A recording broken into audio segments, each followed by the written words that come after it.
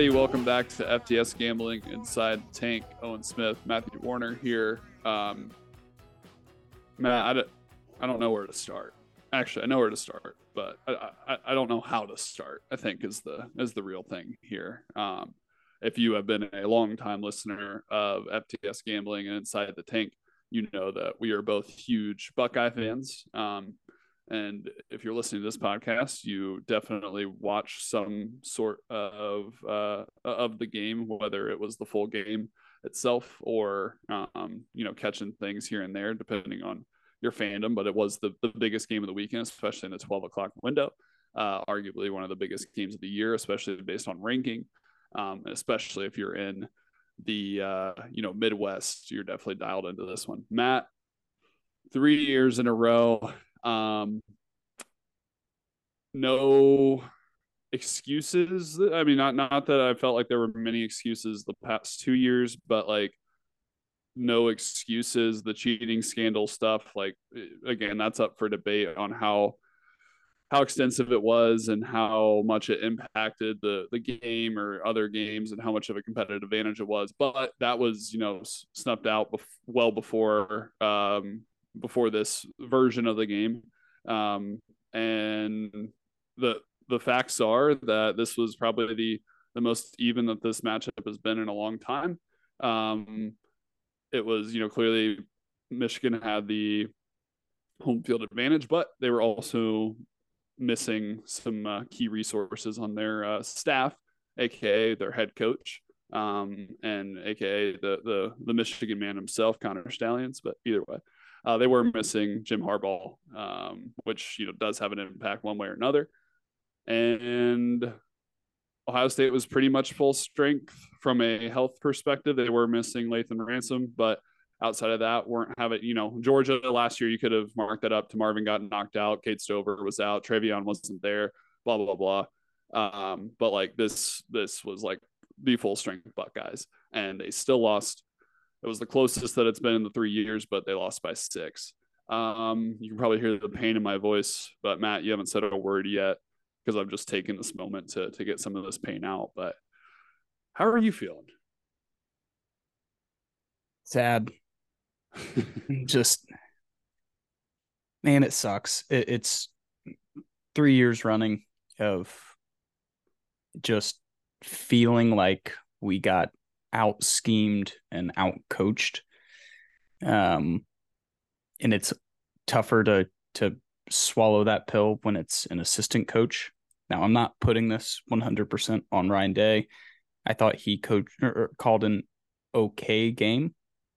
Yeah. Bottom line is you can't drop a pass for a first down on your first possession. Like Jackson Smith and Jigba, Emeka Ibuka did. You can't turn it over and give them the ball on the 10-yard line. For them to it feels like every single year Michigan has made those little plays and done the little things so much better than Ohio State has. That attention to detail, that grittiness, that kind of that toughness, just seems like they have that edge in this game for the last 3 years. And that's the edge that Ohio State has had for the prior 20. So I think, right, for Ohio State fans, I'm going to do a little bit of loser talk, but if I'm looking at this game, like if this was the first time Ryan Day had lost to Michigan, I think most Ohio State fans would have been like, we get it. You're in the big house. Yeah. This is like is evenly matched as this game has been in a really long time.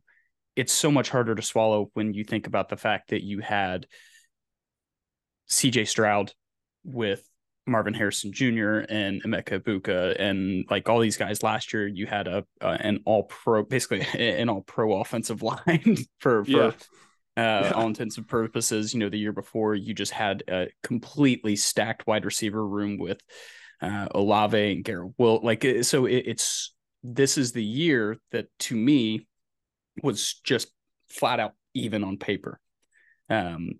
What we maybe gain a little bit in on some of the offensive things. I think Michigan does equally as well on the ground on their side and their defensive scheme. So like it just seemed like it was such a good matchup. Obviously super disappointed we lost. I thought we had every opportunity to win that game, but like I said, it comes down to those really small details that I felt like they did a lot better. Coaching wise, like there were some things that I was frustrated with. I didn't get the punting early. I really didn't get the clock management at the end of the half. The timeout with 28 seconds left in the first quarter that then hinders that last drive where you can extend it a little bit longer, get an easier field goal. So there were some minor things that I felt, were just a little bit frustrating. And I didn't feel like you had those from Michigan side. When they needed a big play, they went and picked it up. If they needed a third down, a 3rd and 4, 3rd and 3, it felt like they got it every time. And the other thing is, all year we have said, hey, offense is not what we are accustomed to, but damn, it is fun watching this defense play. And it felt like the bend or break defense just bent too much. Like it was, you can't let them score every time they touch the ball in the second half and expect to win that football game. Whether it's field goals or touchdowns, like that was going to be a low scoring, affair. So you knew going into it, you were going to have to get some big stops, get some third down, stops and flip the field. And I know I keep on saying last thing, but last thing, if Parker Fleming has a job, dude, going into next year, I will be the most confused person in the world. How can you be the only special teams coordinator in college football and we can't flip a field with punts? Like every aspect of our special teams was just bad. So I'm so done with that. Like the inability to, like, one thing Urban Meyer was so good at is he 100% was going to make sure his special teams were in check, that they were the best unit on the field all day.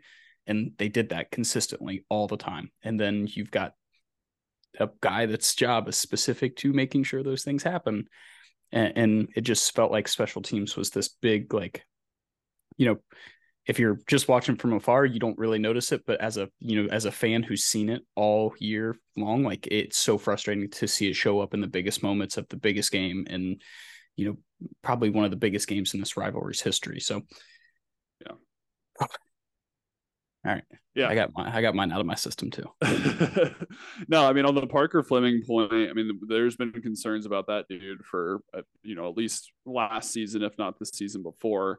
And he was up for contract renewal at the end of last year and he got it instead of like just cutting ties, not like it was kind of just a, agree to part ways. It was like, no, they decided to extend him for another 2 years and increase his pay.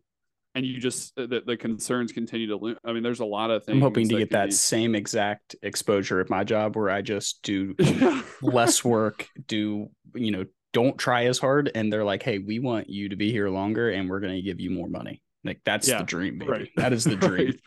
Yeah. Yeah. So I don't know. I mean, maybe I don't understand it. Maybe there's something that he does for the program that just no one else can do. And he throws a killer Halloween party or something. Right. I don't get it.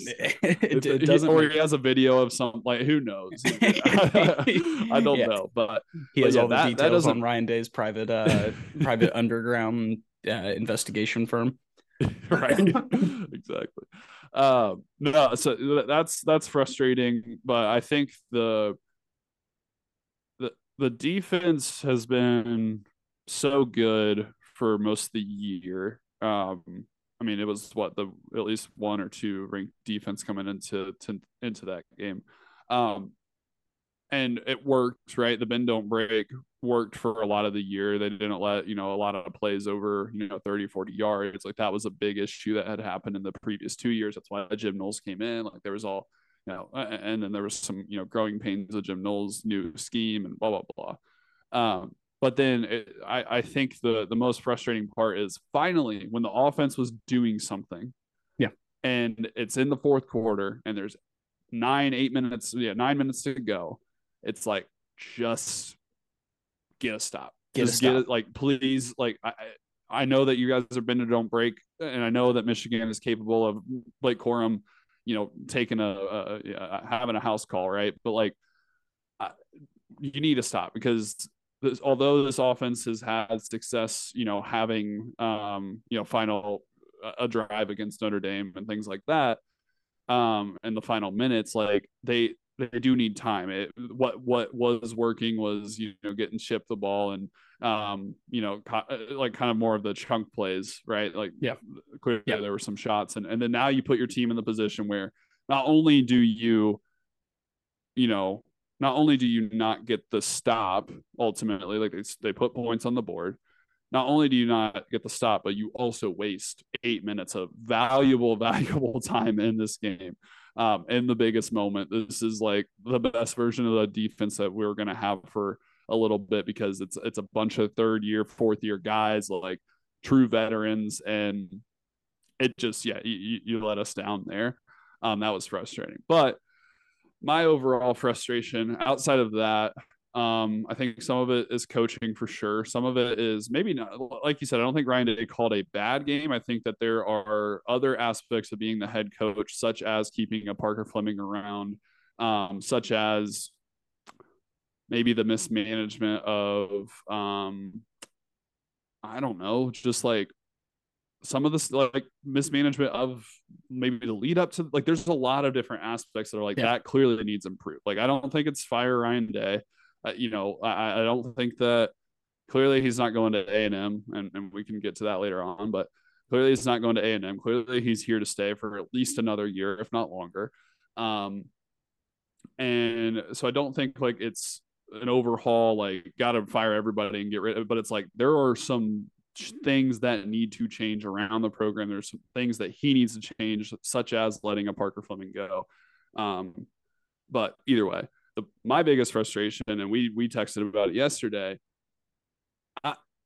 I was pretty frustrated with Kyle McCord most of the year, and I in a joking matter would always call for Devin Brown's name. I don't think, clearly, if Devin Brown couldn't win the job after missing the spring game, and clearly he wasn't good enough to beat Kyle McCord, right? Like, and maybe some of that is lack of experience. Maybe it is missed in the spring game, whatever.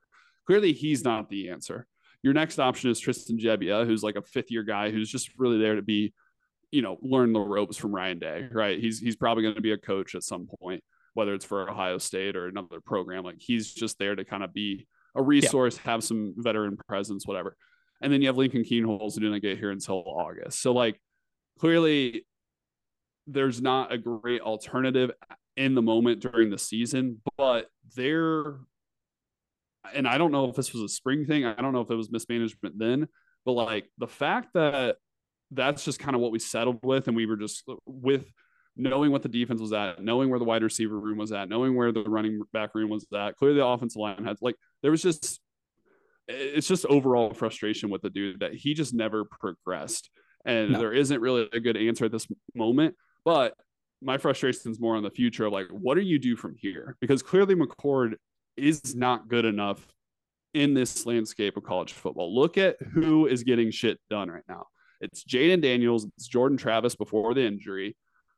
I guess it's JJ McCarthy, even though I don't think he played that great. He did what he needed to do. He's mobile. Jalen Milroe, Carson Beck's even a little mobile. Like, if you look at Bo Nix, like, you look at all of these guys, they are dual threat quarterbacks that get shit done. Yes, they have more experience. I think that shouldn't be overlooked. But and if you're not a dual threat, you better be throwing just darts that are, I mean, I'm sorry, but you're looking at, I mean, maybe this is a testament to how good CJ Stroud was, but there were talks of Emeka Egbuka going top 15. Yeah. At Marvin Harrison, there's talks of him going, top 2, top 3. Like, Cade Stover, probably going to be an NFL tight end. It's like, dude, you've got weapons all over the field. And if you can't get it done with those guys on the field, then you're not cut out to play Ohio State, quarterback at Ohio State. No. the standard of QB play is so high here that when you get a guy that's just a guy, it's so noticeable because the expectation is that if you have all of those weapons around you, that you should be in the Heisman race. You should be like that. You have everything playing in your advantage to play great football. And we watched a guy from the Indiana game up until this Michigan game that just felt like he flatlined and didn't take any significant steps up. He would have these shining moments, Notre Dame like being one of them, where you're like, okay, this is going to be that we're going to the next level. Kyle McCord's taking that next step. And then it would be the next week where you're like, he's throwing it behind receivers. He's throwing it, he's just staring down receivers. Here's an idea. If you have Marvin Harrison on the field, most teams are going to know that you're probably looking his direction. Either don't start off the read just staring at him, or go find one of these other 5-star receivers that are going to be wide open because he's getting double covered. Like it's so frustrating to watch. I joked about it with you, but like, obviously we are a very spoiled fan base. We have a first year, starting quarterback that takes us to 11-1 with 2 top 10 wins.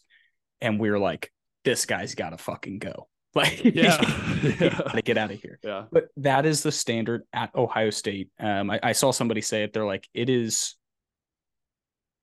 a shame that Ohio State had McCord as their quarterback all year with what they had on the field. When you go look at teams that, like you said, Jaden Daniels, Jordan Travis, Bo Nix, like they're just, so many playmakers at the quarterback position across the country. And I think if you just pick them off their team and plant them in Ohio State's offense, you're looking at the best team in the country. And instead we just got this kind of mediocrity, on the offensive side of the football. And when we really needed that defense to like take that stand for us, and be that rock, it felt like, when one would go high, the other would go low, and the other, if we got a big stop, the offense would give it right back. So it was just it's a tough year. I think you and I kind of looked at it from the beginning, and we kept on waiting for like this, eventually, if the offense doesn't figure it out, we're going to be in trouble. And unfortunately, it went till the end of the year. So it just sucks to be where we are now. Yeah. I mean, it was, some of the writing was on the wall. I mean, I think the main concerns coming into the year was offensive line, and that, although there were some improvements throughout the year, it's still like they graded out terribly. Yeah, the PFF grades were brutal.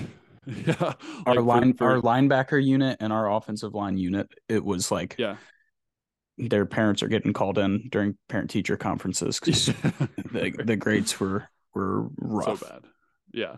So like that was a concern, but you kind of thought that, hey, there's enough weapons, and if a quarterback can figure it out, like you clearly can't erase some of that, but like, you definitely can scheme up some things to get the ball out quick or whatever, right?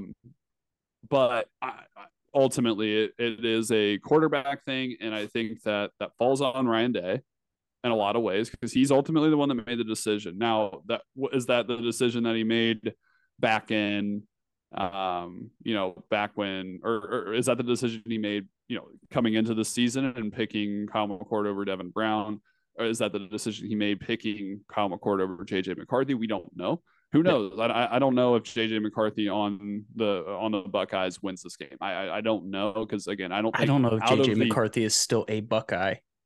If he's sitting behind CJ Stroud, like I think that would have been a transfer portal. I'm going to go, see if I can shine somewhere else. But I mean, they are the same, like him and McCord are the same class. So that's why that comparison is there. And McCord did wait it out. So like either way, so it just, who knows? I mean, but ultimately I do think like that is the Ryan Day responsibility. He takes pride in being the quarterback coach.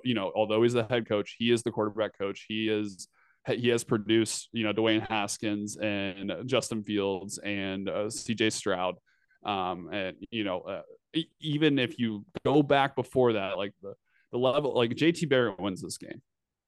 Yeah. I think Braxton Miller wins this game. And Dwayne Haskins, CJ Stroud, and Justin Fields certainly win this game. So it's just not, yes, we're spoiled for sure. It's just not up to the standard. My frustration with Ryan Day is low at this point. Like it is, there is frustration. I think things need to change. He has proven to us that he will change things when things are broken, aka, revamping the defense and bringing in a $2 million defensive coordinator. That has paid off in some ways, clearly not to the highest level yet, but has paid off. So it's just, he's got to make changes on the offensive side of the ball at this point, which is crazy to say. And again, that maybe starts with guess what's not changing? He's still recruiting 5 stars at the quarterback position. He still has, he has a, Lincoln Keenholz, who is more of a dual threat athletic quarterback as a true freshman right now. He has another true freshman 5-star, and Aaron Nolan that's coming in January, which is different from a Lincoln Keenholz who came in August. So I was going to say, I don't know if you saw that little report. I think that was either last night or this morning, but makes things interesting because it does. Like I said, it's going to be, in my opinion, it'll be very hard for Ryan Day to pull the plug on Kyle McCord after he goes 11-1, loses on the road to Michigan by 6. Yeah. Like we're sitting here complaining, but CJ Stroud got blown off the field 2 years in a row. Granted, not putting that on CJ Stroud. That was two defenses that were soft as butter. But I mean, I didn't think you take away obviously the terrible interception in that first first quarter, puts them in a position to score. If you can put blinders on and act like that didn't happen, he made some big throws. I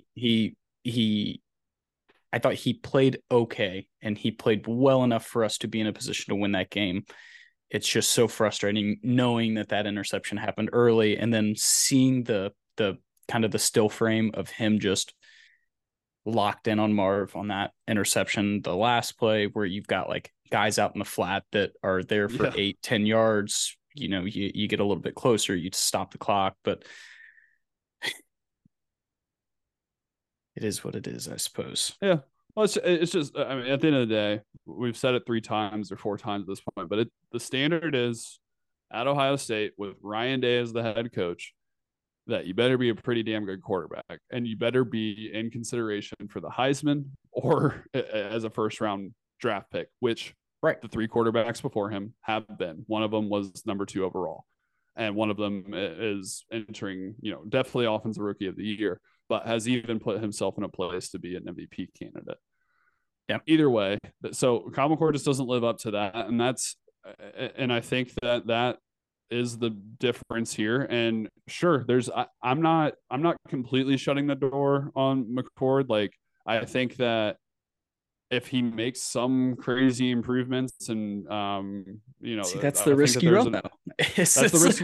It is, but like I think that what you can't do is go, I'm taking the bet that he's going to do that and he is the starter, no questions asked. I think what you do is you go, we have and Devin Brown's probably gone. If my guess is that Devin Brown's gone. So we have 3 quarterbacks that are all very, again, Aaron Nolan's a different story, but true freshmen have succeeded at the college level, especially ones that come in January. So we have 3 quarterbacks.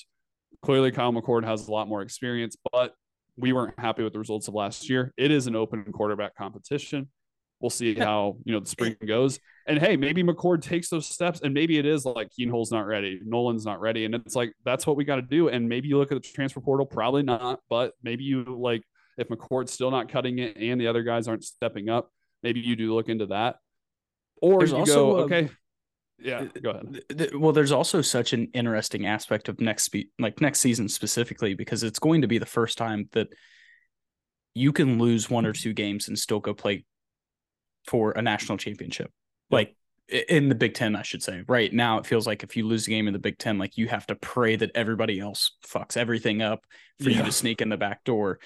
So it's such an interesting aspect of like, if I'm Ryan Day, do I run it back with Kyle McCord, who we know who he is and we kind of know what to expect, or do I let a young kid like Aaron Noland, like, do I let him figure it out? Do I let him take a loss early and develop throughout the season so that when we do get to those games, he's got a ton of experience and we've got a guy that we feel really confident can, sling it around and go win us some really big football games.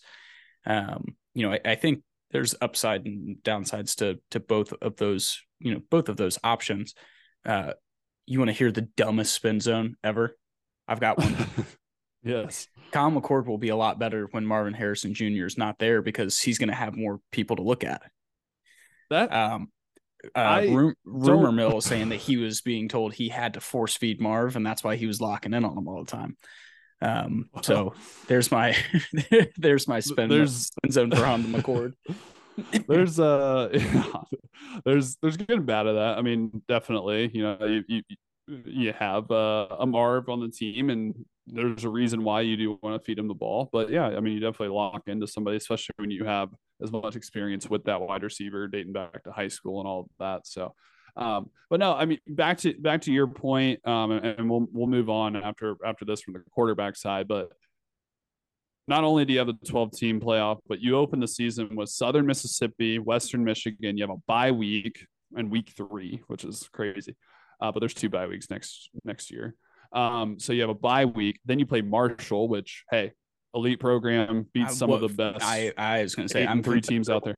Yeah, familiar with them having some frisky teams that can cost some upsets. But you have those, like, you start out with 3 home games plus a bye. So your first 4 weeks are cupcake, right? Like you're not being tested on the road. You're not going to Notre Dame. You're playing very easy out of conference schedule. We talked a lot of shit about that Michigan schedule this year, and I looked at ours and I was like, oh, ours is really bad. Well, yeah. But I mean, you still that's okay. I mean, I guess that's just the world that it's probably going to turn into with the 12-team playoff and all of that. Yep. But I mean, you have pretty much all of September. You go to Michigan State on the road, but they're clearly in kind of a rebuild with a new head coach and all of that. So like that is your first test. So you have, not only do you have more margin for error with the 12-team playoff, but you also have a pretty easy schedule in end of August to September to develop a guy, let them make mistakes, but ultimately still not lose that game. Like you're not going to lose those games as Ohio State. Right. So that even builds it up more. But either way, not happy with the Kyle McCord experience this year. Clearly showed, I mean, again, he's not the worst quarterback in college football. He just happens to be the worst quarterback in the top 8. And guess where Ohio State likes to live? In the top 4. So when you can't cut it there, it's just that, again, the standard's very high and it should be. Yeah. And I don't think that we should expect any less either way. Any other, like, we've hit on coaching. Clearly, Ryan Day is not going anywhere. Quarterback's kind of the biggest part of the discussion. We're losing a lot. Any other thoughts before we jump into a playoff discussion? No, I think I'm really sad because if we do not find a way to sneak into the college football playoffs, I think we watched Marv's last game in an Ohio State Buckeye uniform. If I'm him, like I don't see any reason to go get myself hurt in a game that doesn't really mean much to him. So I actually hope he wouldn't play in that game. Kind of sounds crazy. I would love to watch him again, but like that would kill me to know that he went and played in some meaningless bowl game just to satisfy Buckeye fans.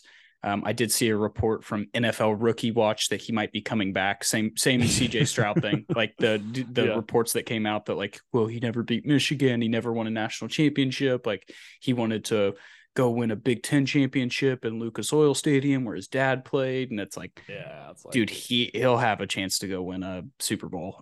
So he's going to be fine.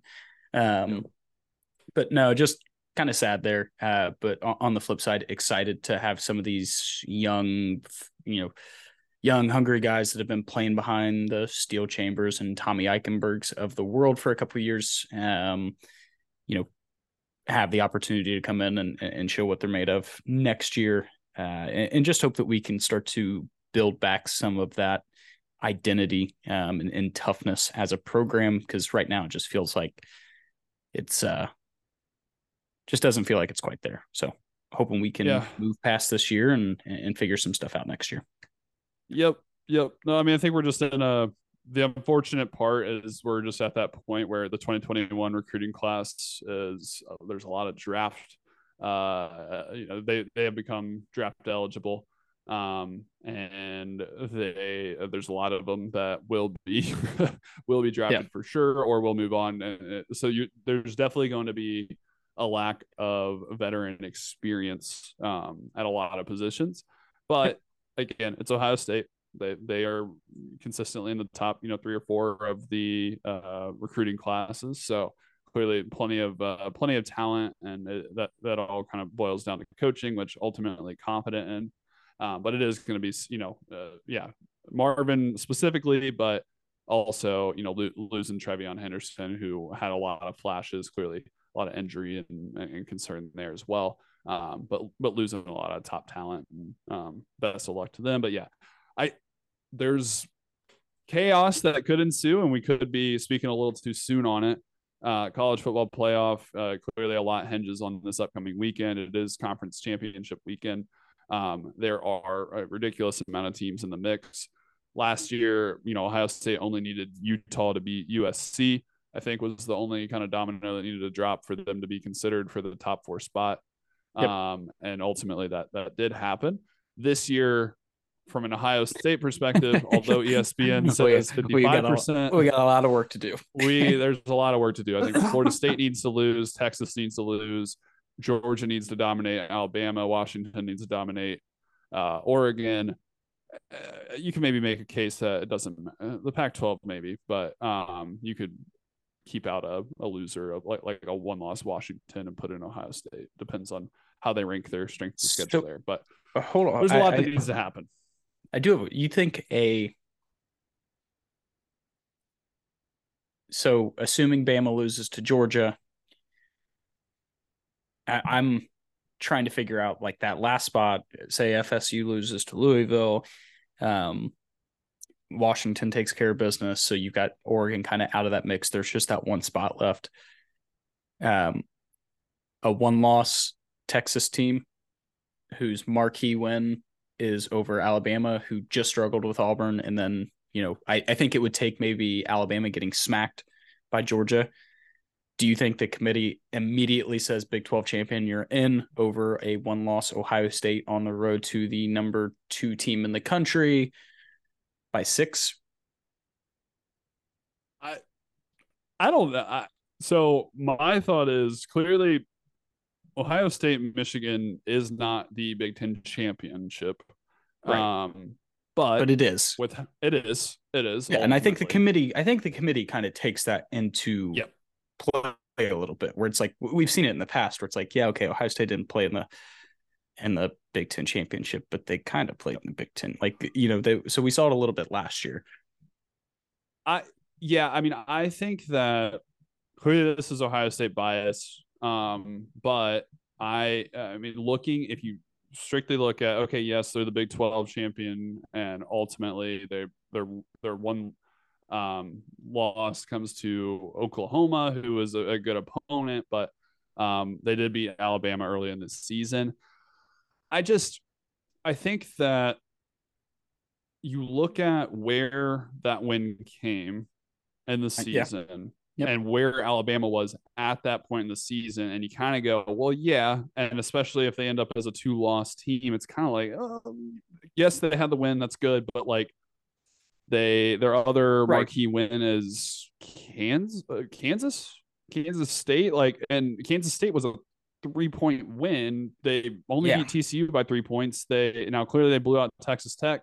But like they've struggled in some of these, they've struggled in some of these games. Outside of that, they just don't have the strength of schedule. So I think if you go if you're truly looking at the best 4 teams, take away out of the conference, I think that Ohio State is the better team. Now, do they reward Ohio State for losing and not being a conference champion over Texas? I think that's a tough discussion, but I do think Ohio State's one of the 4 best teams in that situation. I'm just curious to see what they do. I mean, strength of schedule. I don't think many people would argue with that. I think the argument's going to be that you're putting in a team that didn't have to play an extra game, basically got an extra bye week, and didn't have to go prove it on the field for an extra week, and you're punishing a team who had to. So it's interesting. This is going to be like a stress-free weekend. Just watch games, enjoy it. For me, I'm not going to be like sitting there doing all the analytics of trying to figure out what needs to happen and how we need to figure out a way for Ohio. Like if we squeeze in, we get that awesome Georgia Ohio State rematch. Yeah. If we for whatever reason, don't make it in, it is what it is. We move on to next year, and cut our losses. So I'm just excited. It'll be a fun weekend. I hate the fact that looked my dad in the eyes and I was like, hey, Ohio State wins, we're getting tickets for the Big Ten championship, right? And he was like, yep. And I was like, hell yeah, let's do it. And of course, obviously it didn't happen, but so yeah. Well, it will be. I mean, I think that Michigan doesn't have much to worry about with Iowa, so they're clearly going to win. Bama, Georgia is going to be a lot of fun. I'm looking forward to that one. Both struggled with their rivals. Bama more than Georgia with a miracle, which one of the craziest plays I've ever witnessed. It felt like I'm so pissed off. I was sitting on the couch with Bo. I'm sitting there getting ready to feed him. He's like rolling around on the ground, have his bottle ready to go. It gets to 4th and 30, and I was like, all right, I'm gonna take him up. I go up, I come back down, and I was like, hold on. Like there had to, I was in my mind, I was like, which dumbass on their team shove somebody in the back with the ball in the air? It had to have been like a PI. And then they showed that replay, and I was like, how in God's name do you let a guy behind you in an area where it's just like a simple, it's not even like it was this crazy catch. It was just a corner of the end zone. That was insane. Yeah. So that was, I mean, I won't lie. I was dialing up the "Is Saban washed" text messages. Just deflecting all of our sadness. Deflecting the sadness. But so that was crazy. Georgia definitely did not cover the spread against Georgia Tech. That was a closer game than they imagined, I'm sure. But clearly has still been dominant. May have been a little look ahead for them, but either way.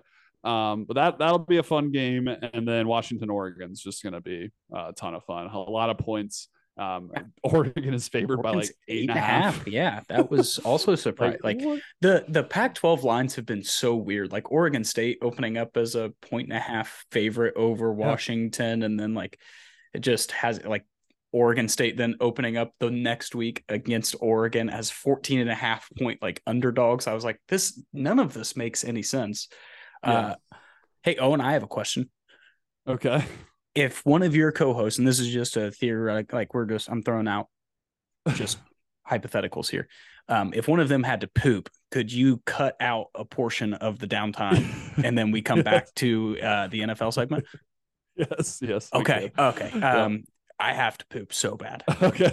I will be back in 3 minutes. This is going to be a hot toddy in and out. Okay. Good. Well, while Matt does that, I will just cover a couple of things, then we'll cut some stuff out. But ultimately, it is a big weekend. Looking forward to what's in store. Again, SEC championship is big. The Pac-12 championship, which is on Friday evening, is big. Clearly, the ACC championship, I mean, there's some intrigue, right? Florida State is still undefeated, despite Jordan Travis being out, but they are playing Louisville, who did lose their rival game against Kentucky.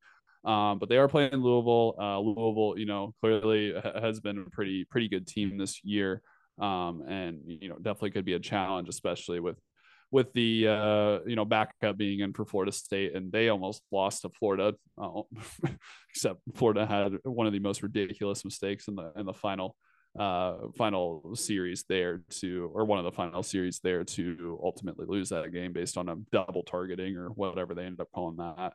And then, Texas has the Big 12 championship. They play Oklahoma State. Oklahoma State was down to BYU throughout the weekend, and then they made a big comeback.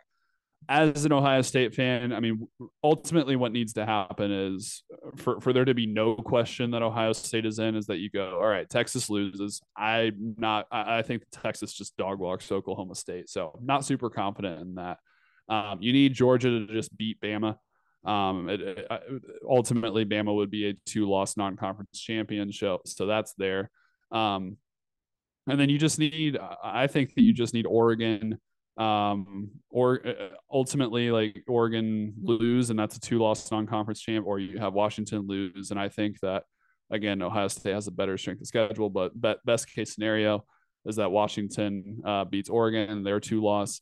And then you just hope that Louisville beats Florida State and they're 1-loss non-conference champion there. So, and they don't have their quarterback, regardless of what you say about Kyle McCord. So, Matt, you're back. That was record time. Congratulations. I told you, man. It was that was like either I've talked for a lot longer than I thought, or you record speed. I Paul pierced it. It was just like I had Missy come get me in a wheelchair. She got me to the bathroom, in and out, back in for the fourth quarter. I'm ready to rock and roll. All right. Well, talked enough about college football. We'll go ahead and get into the NFL. Matt, I'll let you lead off this segment, actually, with the NFL, however you want to. Okay. Yeah, let's just get into my side. This might be one of the worst weekends of football for me ever. Like, just point blank period, just a bad weekend. I said maybe one of the dumbest things to my wife, and that was, well, hopefully the Browns can find out a way to win. So I end the weekend on a high note. And I knew as soon as I said it, it was just egregious, just one of the dumbest things. And it was. The rookie just doesn't look great. And then you have Kevin Stefanski calling like a pass-heavy offense against the worst run defense in the entire league. And the Browns just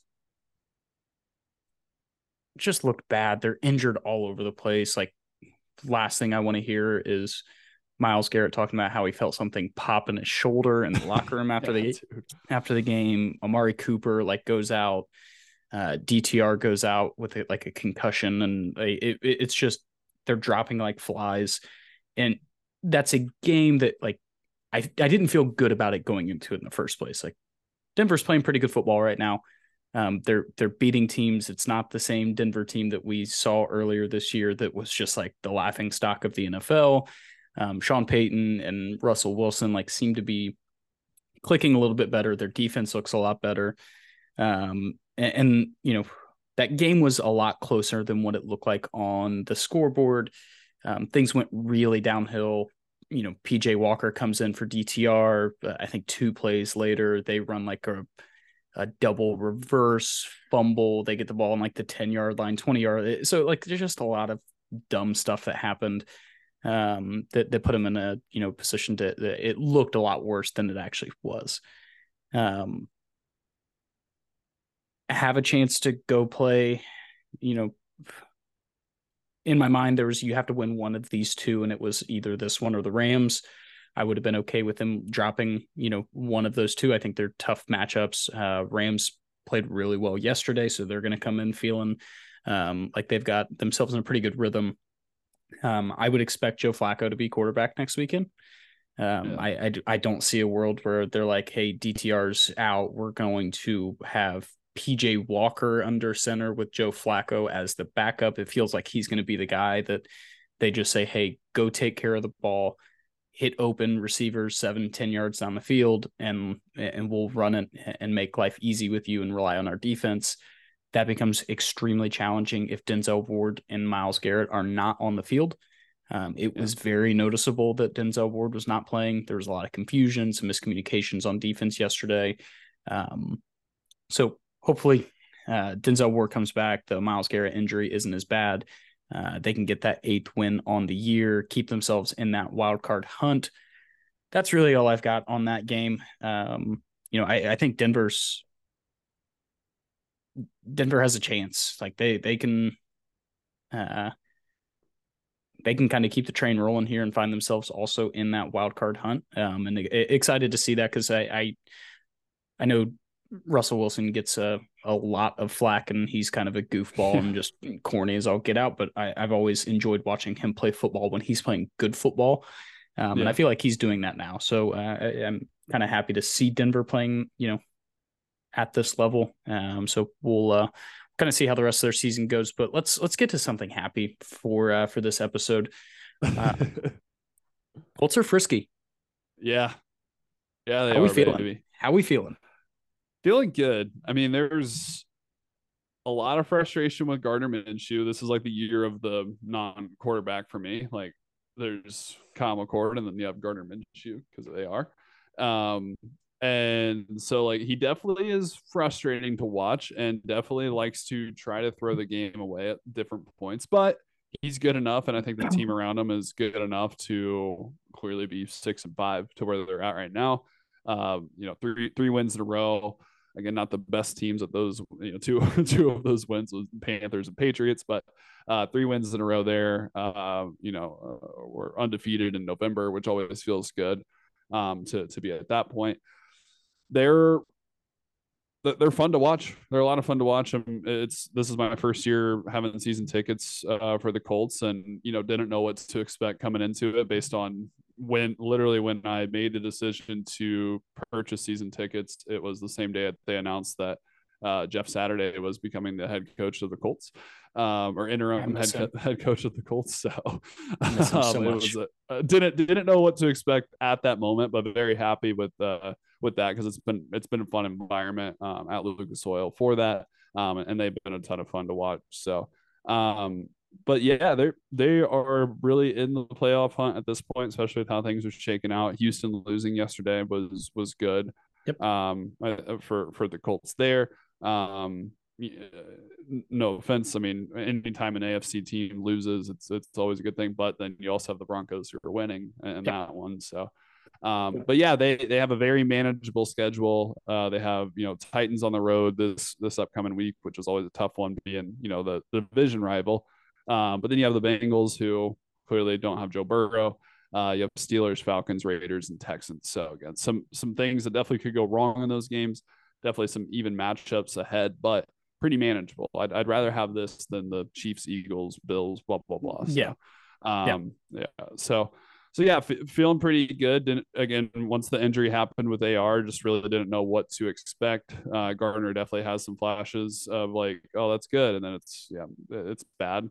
So we'll see if he can just manage that and run the damn ball, which is the fact that we have both Jonathan Taylor and Zach Moss, contributing to that side of it, makes a lot of fun. And yeah, we'll see where we go from here. But it was good to end the weekend on a high note after going into that game in a deep, dark depression after Saturday. So, but yeah, feeling good about the Colts. Playoffs will be a ton of fun. Wild card will be a ton of fun. But we'll see how things shake out. Other than that, I mean, it always is with Thanksgiving, but it felt even longer this week with them adding that Friday game. But like, I mean, it almost feels like it was a week ago. I mean, Thanksgiving week always feels ridiculously long anyways, but not that I'm complaining, but it was like the longest weekend in football. Like, it just feels like forever ago, and we still have well, there's a lot of good Friday. There's a lot of good Friday college football games that I was interested in. So I said the same thing. Like I thought it was Sunday for like 3 days straight, where it was just like, oh my gosh, like it kept going. But no, heck of a good weekend in football. Didn't end the night with it, but did have that just incredible Bills-Eagles matchup. Yeah. That was a ton of fun to just sit back and watch. Watched most of the fourth quarter after the Browns game wrapped up there, and it was just kind of this back and forth. The conditions were terrible, and you got to see two quarterbacks that are just a lot of fun to watch, especially in those conditions where they have to be a little bit more creative, use their legs. Yep. Like you saw Jalen Hurts and Josh Allen both kind of scrambling around, making things happen on their legs. That kick might be one of the greatest kicks in NFL history, just given the conditions and kind of like what felt like that felt like a playoff game to me. Yeah. As I'm watching it. Like it really felt like two teams that were just like, oh, it was, win or go home. Obviously not, but it was a ton of fun to watch. Josh Allen can't seem to get over that overtime hump. I think he's 0-6 now. Something like that. Yeah, he's 0-6, 0-6 in overtime, and Manny had it in the bag. He missed Gabe Davis, and I don't know where the miscommunication was there. If Gabe was supposed to come back right, or if he was supposed to be fading towards the corner of the end zone, but just a wide open opportunity for them to catch, score, walk out of there with a win. So no, that was a really fun game. Yeah, no, that the fact that Taylor Swift's future brother-in-law had back-to-back penalties that pushed them back even further. Well, it was all part of the story, the script. It was all part of the script. There's actually some hidden messages there for her next album, I think. Yes, so, yeah, absolutely. If you ask a Swiftie, but either way, like when he was pushing them back, I was like, "There's no chance. It's terrible conditions. There's no chance this dude is hitting it." And he drilled it, and I was like, "Oh, that's weird." I've watched a kicker that we pay a lot of money hit the uprights in a dome. Like, what are we doing here? But nitpicking, of course. But yeah, that was crazy, and I had the over in that game for our weekly snake draft. And early on, when I saw the conditions and everything, I'm like, "There's no chance this is going over 48 points." And it did. Fast forward, it was like 71 total points or something like that. And so it did. It sure as hell did. But last thing, Matt, I'm pretty frustrated because we started off Thanksgiving by blessing our listeners and followers on Twitter with a same game parlay. It was the Lion on the Couch same game parlay. Did you get any texts? I didn't get text. I didn't get a DM. I didn't get any replies. Like no one like it is Thanksgiving. That is when you were most thankful, and we didn't get thanked for putting together a same game parlay that hit to start your Thanksgiving. Yeah. I don't get it. Or we just chop liver. Also, it looks like we're rounding out another just banger of a weekend in NFL football. Like last, I think 4 or 5 weeks, we're at like 67.5% hitting. And if your under goes tonight, which it will because it's Monday Night Football, that's going to put us at 6-2 on the weekend with our picks. If you keep up with the blogs, even if you can't read, the picks are just kind of there. So if you're not really into it, you can just scroll through those. We put them in big, bold letters on what those actual picks are. But if you had been tailing along for the last, 4 or 5 weeks, you'd be significantly in the green. And if you would have paid attention to the Line on the Couch parlay, and not texted me an alternative parlay that you would like me to place for you while you reside in North Carolina, Brian, you would have made money. So maybe pay attention to what we do. Don't try and cook up your own things, Brian. Brian, that was Brian. It's Brian Schlatter. I'm talking about you, Brian. No, that was a good start to the weekend. Then your uncle took your phone for the parlay for the second game, which was really rude of him because that one didn't. That was obviously because it was your uncle, right? Who doesn't watch football? And I didn't know what happened. I think I was changing my daughter's diaper and got caught up talking with the family. And there was that cat that was out in the tree that you had to go save. And I was checking my pocket and I'm like, I don't know where my phone is. And then I see him, my uncle's on, and I'm like, oh, he's probably just looking through pictures, whatever. I don't know. And then all of a sudden, your uncle looking through pictures on your phone? I don't know. And again, he doesn't watch the NFL, so you know, a lot of my phone has gambling apps and ESPN, and who knows. Either way, and then you know, I'm getting some texts like, your same game parlay didn't hit.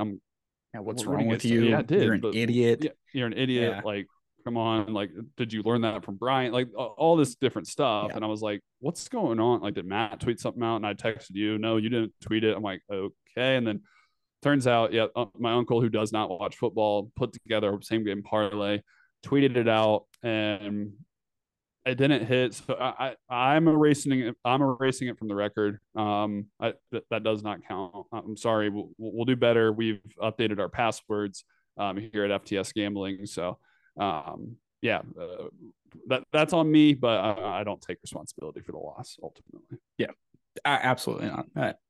That's your uncle's fault. Yeah.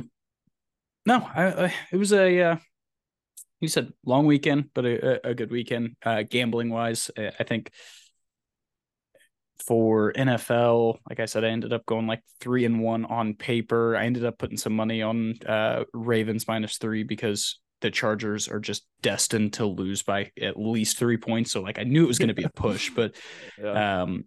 Also had money on Bucks money line. Obviously that didn't hit. And there was one other I think I had money on Jags -1.5 that ended up hitting for me. So had a good weekend on, betting wise. Terrible weekend just being a fan. So we'll get back after it this weekend. You and I get a bye week as far as college football goes, and then we'll have a good reaction. Usually the playoff picks is that on Tuesday when they usually do that? So they'll do before the conference championship. Yeah. So they'll do that this Tuesday. They'll update, based on what happened this past weekend, and then they do the final, 4 selection on Sunday. Sunday. So yeah, we'll be able to react to that on the pod and blog and all of that. And clearly we'll do some blogs this week for conference champ. Like, again, a lot of big games coming up, and a good gambling opportunity there. Of course, we'll do our snake draft for the NFL and some other, same game parlay props, whatever it may be. And yeah, no, if you're not an Ohio State fan, you tuned out a long time ago, but usually we have an Ohio State pick, so you'll be able to skip through that because there won't be one for this weekend, but that's okay. Yeah. But yeah, any other plans you have for the blog or content this week? No, I think obviously just with the holidays, us being around family, traveling to and fro, obviously content was maybe a little lacking, especially from the social media side. So we'll be a little bit better about being active on there, and kind of getting some picks out there. The blog was pretty active, but we weren't pushing it a ton. It was just something that we were posting. I did write a pretty extensive blog on my analysis and recap from the game if you want to check that out. But we'll have some more content out on the blog this week. Might do some things with YouTube. Maybe possibility TikTok gets going. Don't know. We'll see how the week goes. It's always kind of an odd week coming back from Thanksgiving work wise. You never know if it's just going to be this slow drag out, like wait for everybody to get back into a rhythm, or if you're going to have to put out 1,000 fires. And like, so we'll see. I can already see my email ticking up here with stuff I have to take care of. So we'll be active. We'll be chopping it up with you guys. Excited for Monday's episode. That's going to be a big one. One of the things that, I think we probably should mention is what episodes will look like once college football starts to get into that kind of weird period where like you only have a couple games, couple bowls. We'll probably rely pretty heavily on some NFL content. Obviously highlighting some things going on in college football.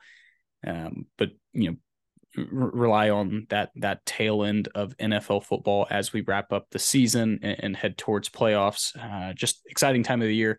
Love December. It's where a ton of chaos starts to happen in the NFL. You get bowl games and college football. So looking forward to it. And that's all I got.